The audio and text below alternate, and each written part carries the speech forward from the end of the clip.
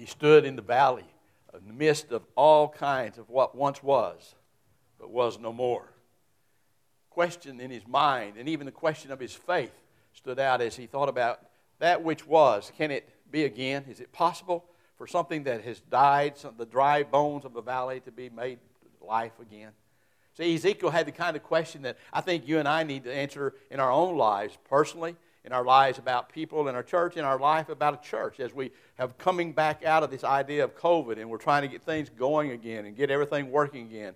Some of it seems to have died down because we lost the enthusiasm over the whole year of not being able to do things. Can we resurrect the joy? Can we resurrect the power, the hope that we have, that things can be not only what they were, but much better than they were by the power of the living God and the things that are going on? Can we see the demonstration of God's power in our own lives? Can we see it in the lives of people that we've been praying for that have grown cold spiritually and turned away from God and the church and the things? Is it possible that something can happen in their lives, that they can be brought back again to the newness and the hope that you and I have? Is there really a possibility of life coming from what appears to be dead, what appears to have been given up on, and being a part of that? That's what I want us to look at today as we look at the familiar story that you'll find in Ezekiel chapter 37. We're going to read the first 10 verses, and as I do that, I want to invite you to stand with me as we honor the reading of God's Word and just listen to what's going on here, and then take a few moments with me as we kind of work our way through it. The Scripture says, as we look at it, beginning in verse 1 of chapter 37, "The hand of the Lord was upon me, and He brought me out by the Spirit of the Lord and set me down in the middle of a valley, and it was full of bones. And He caused me to pass among them around about, and behold, there were very many on the surface of the valley, and lo, they were very dry. And He said to me, Son of man, can these bones live? And I answered, O Lord God, you know. And again He said to me, Prophesy over these bones, and say to them, O dry bones, hear the word of the Lord. Thus says the Lord God to these bones, Behold, I will cause breath to enter you, that you may come to life. I will put sinews on you, make flesh grow back on you, over you with skin, and put breath in you, that you may come alive, and you will know that I am the Lord. So I prophesied as I was commanded. And as I prophesied, there was a noise, and behold, a rattling, and the bones came together, bone to its bone. And I looked, and behold, sinews were on them, and flesh grew, and skin covered them, but there was no breath in them. Then He said to me, Prophesy to the breath. Prophesy, Son of man, and say to the breath, Thus says the Lord God, Come from the four winds, O breath, and breathe on these slain, that they come to life. And so I prophesied as He commanded me, and the breath came unto them, and they came to life and stood on their feet, an exceedingly great army. Would you pray with me? Father, this morning, as we think about these verses and the time that you had in this vision, this work with Ezekiel, I pray that you would give us an awareness, a faith, a genuine belief that no matter what condition we may find ourselves in spiritually, no matter what condition we may feel about what's going on and has gone on, and when it looks like hope has been lost maybe, and we wonder if things can ever be all that they were before. When we look at people that we're concerned about and we pray for and we wonder, God, could they ever be reached again? Will they ever find themselves once more full of love for you and a desire to serve you and to know you? Can things which once were be what they were, but even more so, Father? I believe what we pray is not only can they be what they were, but can they be more? Can they be better? Can we find life where it seems to have vanished? Can we see the reality and the power of the Spirit of the living God in our lives once again?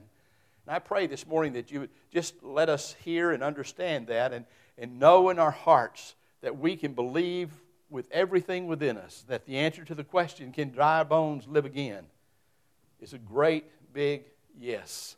Absolutely they can. I pray that in Christ's name. Amen. You may be seated. That's quite a question that Ezekiel is asked. Can dry bones live again? And as he does, obviously it's a question of faith, something that we believe in. You'll remember the book of Hebrews reminds us in chapter 11 that faith is the assurance of things hoped for, the sight, the ability to see that which is not there before us. And without faith, it's impossible to please God. So we need to understand that what we're talking about is a time in our own lives in which we're willing to express the faith in our God. What can He do? What is He willing to do in our lives, in the lives of those around us, in our church, as we think about it, and all that's going on? See, God is the one who initiates hope. He's the one that puts that dream in our mind. He's the one that puts that hope in our heart that begins to cause us to rethink. Is it possible? Could we really have more than what we have now? Could we really see things happen that we've prayed about and thought about? Maybe we've given up hope on. Maybe some of us have been praying for revival, not just for this church, but for our nation for years and years and years, and we've longed for it, and we hope. Is it possible that we could have revival genuinely, or is that just a dream that we have because we're Christians and we think we ought to pray for that? Is it possible for those loved ones in our family that have turned away from God, or maybe they've never met God, maybe they're not even Christians, you've prayed for them, you've witnessed to them, you've shared with them, is it really possible that God could move into their lives and touch their hearts and bring them life and bring them the hope of eternal living with Him in heaven and with you joined together as the family of God? Can God bring life from death?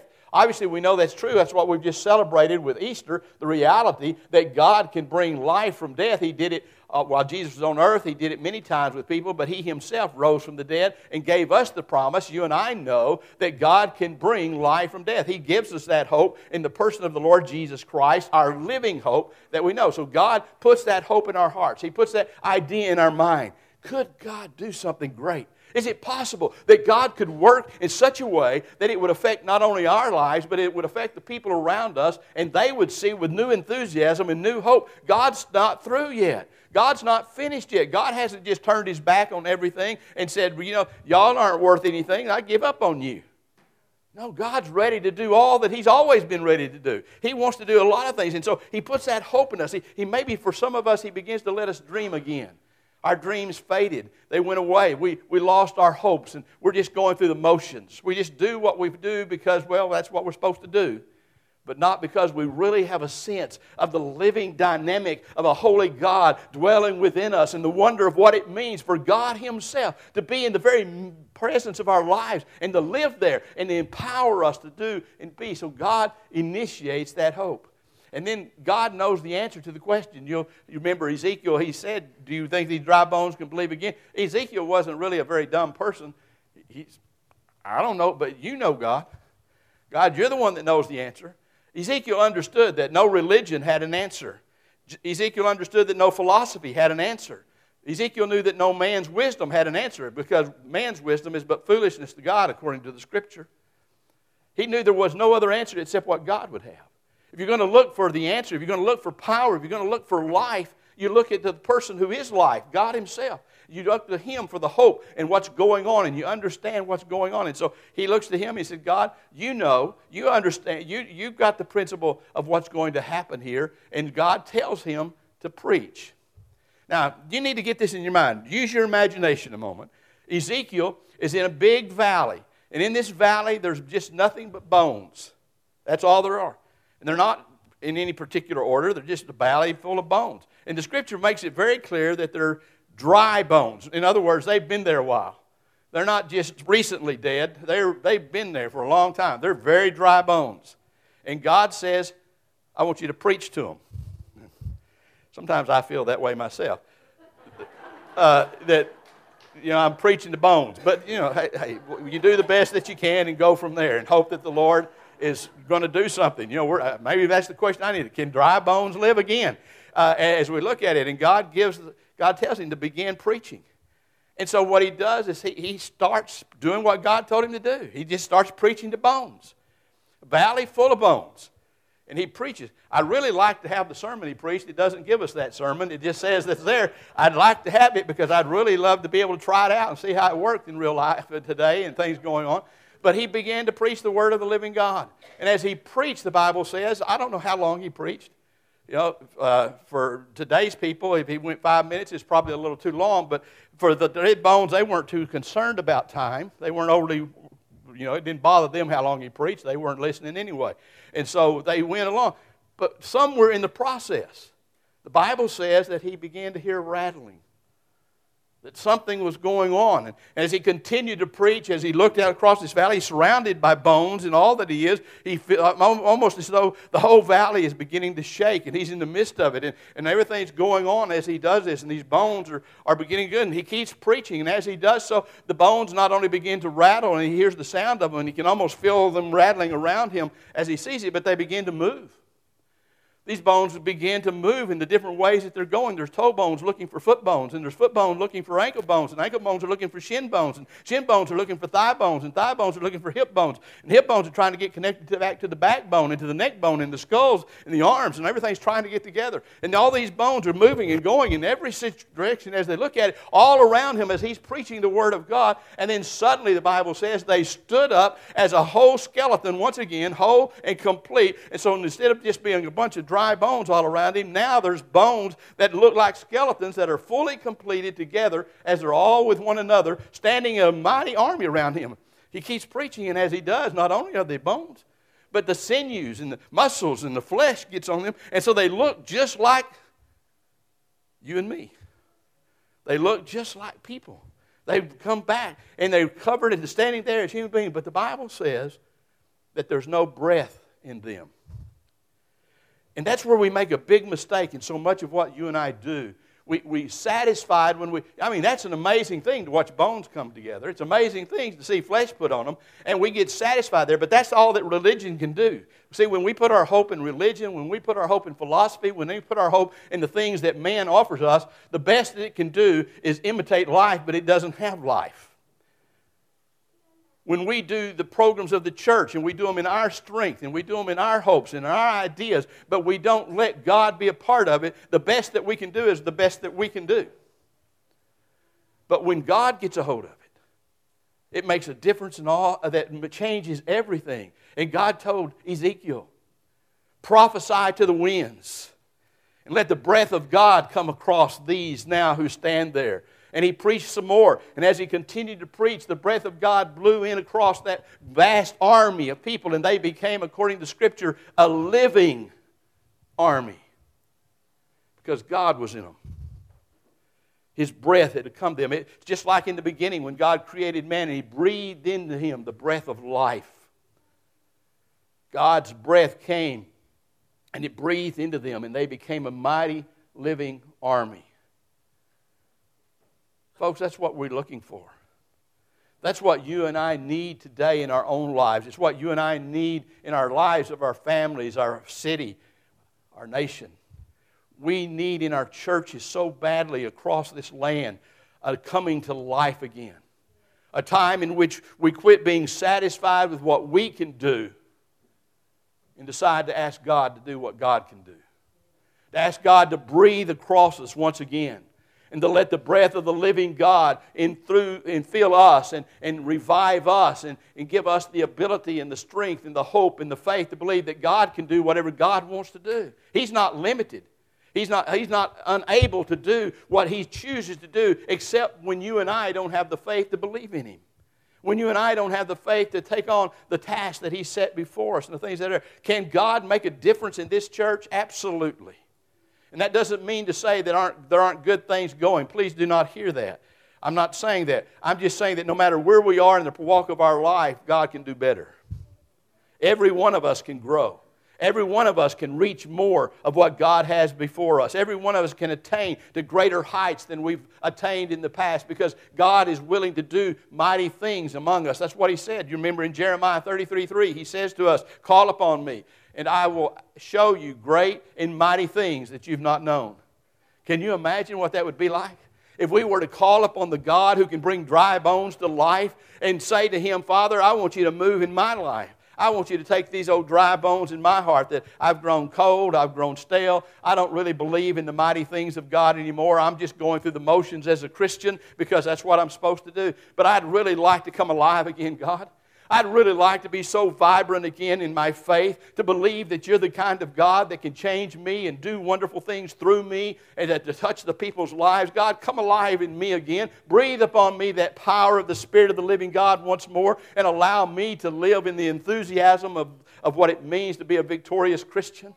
God, I've got people in my family, friends, people I work with that don't even know you. They're not Christians. God, they're dead. But I believe the power of the living God who can breathe upon them the Holy Spirit that brings conviction and brings power to life could change them. And God, don't let me give up on them. Don't let me quit praying for them. Don't let me quit witnessing to them. Don't let me give up on them, because your power can still make a difference. You can still bring life where there's death. And I believe that. Help us to do that. God, we've got programs in our church, and we're trying to restart some programs, and we're looking at how to do them, not only the way they were done, but maybe how to improve them, how to make them more than what they were before. How can we help be the very best that we can be as a church family? God, we need your breath to breathe across this family, this church family, and across the ministries that we're doing, and give us new insight. If there's something new we need to do, if there's some way to change what we've been doing, if there's some way just to give new life to to the old, that's whatever it is. God, just breathe upon us. Breathe upon us, that we might have life in the power of life. I can't imagine what it would have been like to have that vision that God gave Ezekiel and to do what he did, to preach those bones and to see them come alive. But I do know that it was a prophecy of God to promise that that which was can be again. We don't have to lose it. You'll remember the book of Joel prophesies the fact that God is able to restore the years the locusts have eaten away. God can bring his work to life in any of us. And in all of us, if we're just willing to let him do that in our hearts, if we're just willing to let him breathe across our lives and breathe that faith, renewed faith in us, and that renewed hope in us, and that just genuine knowledge. God, you can do this, and I want to be a part of what you're doing. Wouldn't it be great? Wouldn't it have been amazing to stand in that valley and watch that happen? That'd have been unbelievable. To see and understand and to watch what God can do. Well, folks, there's no more miraculous event than being able to see God bring life into a church. To be able to see God bring life into a lost person who doesn't know him, who's dead, and has no hope of ever bringing life until God breathes upon them and they receive that life willingly into their lives. There's no greater miracle that's ever been formed in all of history than the miracle of salvation. You can talk about blind people seeing and lame people walking and deaf people hearing, mute people speaking. You can talk about dead people being raised physically. And those are great and amazing, and I'd love to see any of it. But there's nothing that compares to a person who is dead in sin, living in darkness, without hope and without life, being brought to life by the power of the breath of the Holy Spirit in their lives and finding new life, becoming a child of the living God and having life eternal. Greatest miracle on the face of the earth is what God does in a lost person when he brings them into life. It's made possible because of the power of life that God has, because he demonstrates that power to us in Christ's resurrection, because he demonstrates that power to us in the living Lord that you and I serve, the Holy Spirit dwelling within us, and that power that's there, we can see that. And so what we need to understand, I believe, as we keep moving forward as a church, as you keep trying to see where it is that God wants to do and how he wants to do that, and how can we reach people who've turned, it's easy to get out of the habit. No one just says, I'm through. We just get out of the habit. And it was really easy during this past year to get out of the habit because we couldn't come. And it's really hard to get back into the habit once you get out of the habit, because you fill that habit with other things. You get busy doing other things that you didn't do before because you didn't have that time. But now it's hard to get back. How do we reach people who once were solid, faithful, good servants of the Lord in the ministry of this church and get them back? How do we reach new people? Maybe for some of us the question is not so much about that. How do I get my own enthusiasm, my own hope, my own dreams to come back to life again? How do I begin to believe the things that I need to believe about the Lord God and about what he wants to do in my life? See, every single one of you has a purpose in God's plan. Every single one of you matter in what God is wanting to do. That's why we're called a body. Every part matters. We need to be a part of that. We need to give ourselves, God, I want to be involved. I want to do things that need to be done. I want to help be the church in Quanah. Not just on Sunday morning or now on Sunday nights as well, but I want to be the church day in and day out. I want to let God live in me and through me to make a difference in what it is. How do we do that? Well, we surrender and say, God, breathe on me. Breathe on me. Let your Spirit live in me and through me, that I might be a witness, that I might be a hope, that I might be the answer to prayer for someone else in ministry and whatever it may be. God, just use me. Restore my dreams. Restore my hopes. Let me live again in the fullness of the power of the living God and all that's going on. Can dry bones live again? I'm here to tell you, absolutely. It's not even a question that we should even have to ask. As brothers and sisters in Christ, we should know beyond any question. God doesn't ask the question if He doesn't have the answer. And the answer is yes. Yes. Dry bones can live again. We can have a greater faith ourselves. God can do things in this church that maybe He's never done before. God can touch this city in a way that's not been touched and who can maybe before anyone can remember. God is not limited in His power. He's limited by His people not being willing to let the breath of God be blown across their lives, their hearts, their faith. Would you pray with me? Father, this morning, as we think together, as we have heard a story that we've heard who knows how many times about the dry bones of the vision of Ezekiel, songs have been written, poems have been made, all kinds of things have happened because it's such a neat story and it has a lot of things to it. But Father, don't let us miss the wonder of what it is, that it was the breath of God that brought life.